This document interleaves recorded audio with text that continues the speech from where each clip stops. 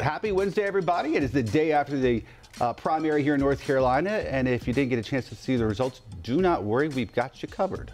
If you went out to the poll yesterday, are you happy with the results? Let us know. Text 704-329-3600. Larry, we had some really nice weather for voting yesterday, so thank you for that. People in my polling place said we were talking about this morning whether you're going to show up or not. That's right. What do you mean? Oh, that's so funny. That's right. So yeah, it was a good day and not a bad start to the morning. We'll take a view one of our favorite shots right here from downtown Monroe, North Carolina, from our Mr. Sparky Carolina Camera Network. Kind of quiet there at Monroe. Hopefully it's a quiet start just about anywhere you are this morning. Certainly no issues as far as storms or anything like that. In Monroe, North Carolina, they're 58 degrees, mid-50s in places like Chester and Rock Hill and Lancaster and Cheraw in South Carolina, all tied up down there.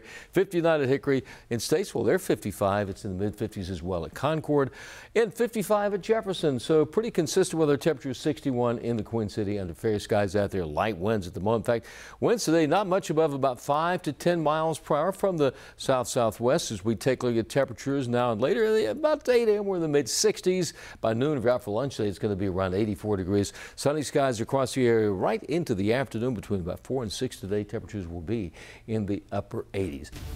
Well, the big primary election wrapping up overnight and this morning. Here are the three things you need to know about the results. Number one, voters in Western North Carolina deciding they do not want Madison Cawthorn to return to Washington. The 11th Congressional District deciding they want North Carolina Senator Chuck Edwards to run in November. Edwards will face activist Jasmine Beach Ferreira.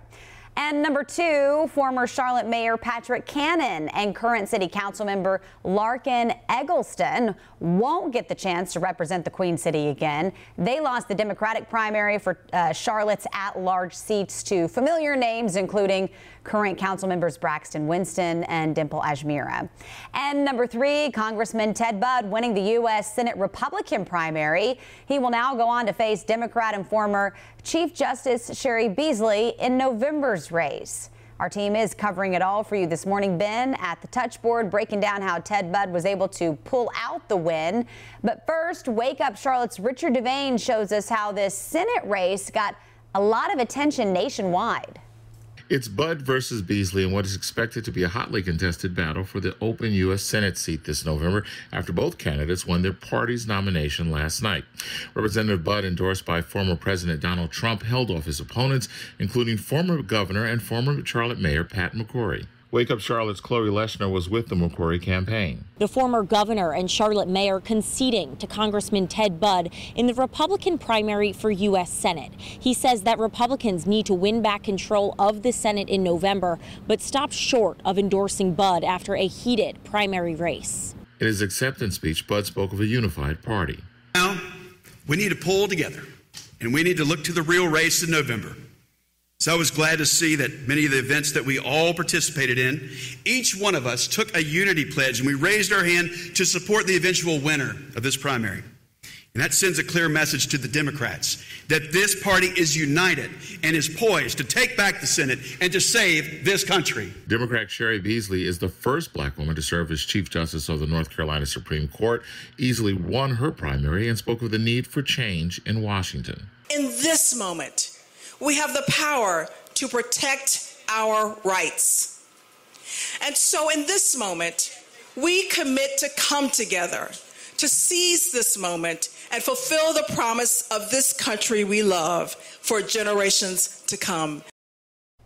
Richard Devane with that report. All right, folks, let's take a look at the map and how these things broke out. I think people would have told you that Ted Budd was the likely winner. I'm not sure most folks would have said by this large of margin, 58.6%.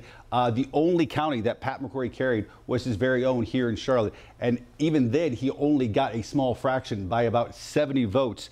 That's the only county Pat McCrory won. As far as the Democratic side, we mentioned Cheri Beasley. If you thought the Republicans was an easy one, Cheri Beasley won easily, even more so. 83.85%, carrying absolutely all 100 counties across the state of North Carolina. Sarah.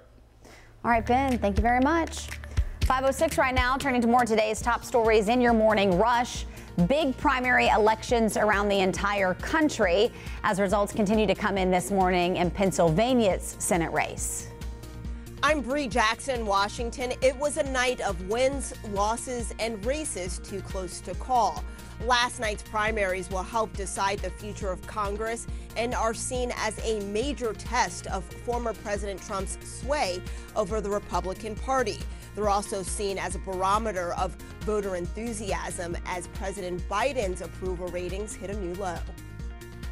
Good morning, I'm Tradisha Woodard. The FDA approved the Pfizer vaccine for emergency authorization for ages 5 through 11 years old. And now children as young as 5 years old can get booster shots. Now, Pfizer conducted a study that found booster shots is just as effective in kids as it is in adults. Officials say it highly increases the virus-fighting antibodies, including those fighting Omicron. The CDC is set to meet tomorrow to decide whether or not they want to recommend the vaccine for that age group. North Carolina Attorney General Josh Stein says he will be staying at home for a bit after testing positive for COVID. Stein says he's currently asymptomatic and adds he's fully vaccinated with 2 boosters. Stein will work from home per CDC guidance and encourages everybody to get vaccinated. Gas prices in the Carolinas both jumped up about 6 cents this morning and once again set new record highs in both states. In the Tar Heel state, the price average is around $4.33. Meanwhile, South Carolina drivers are now paying an average of $4.29. And that's it for your Morning Rush.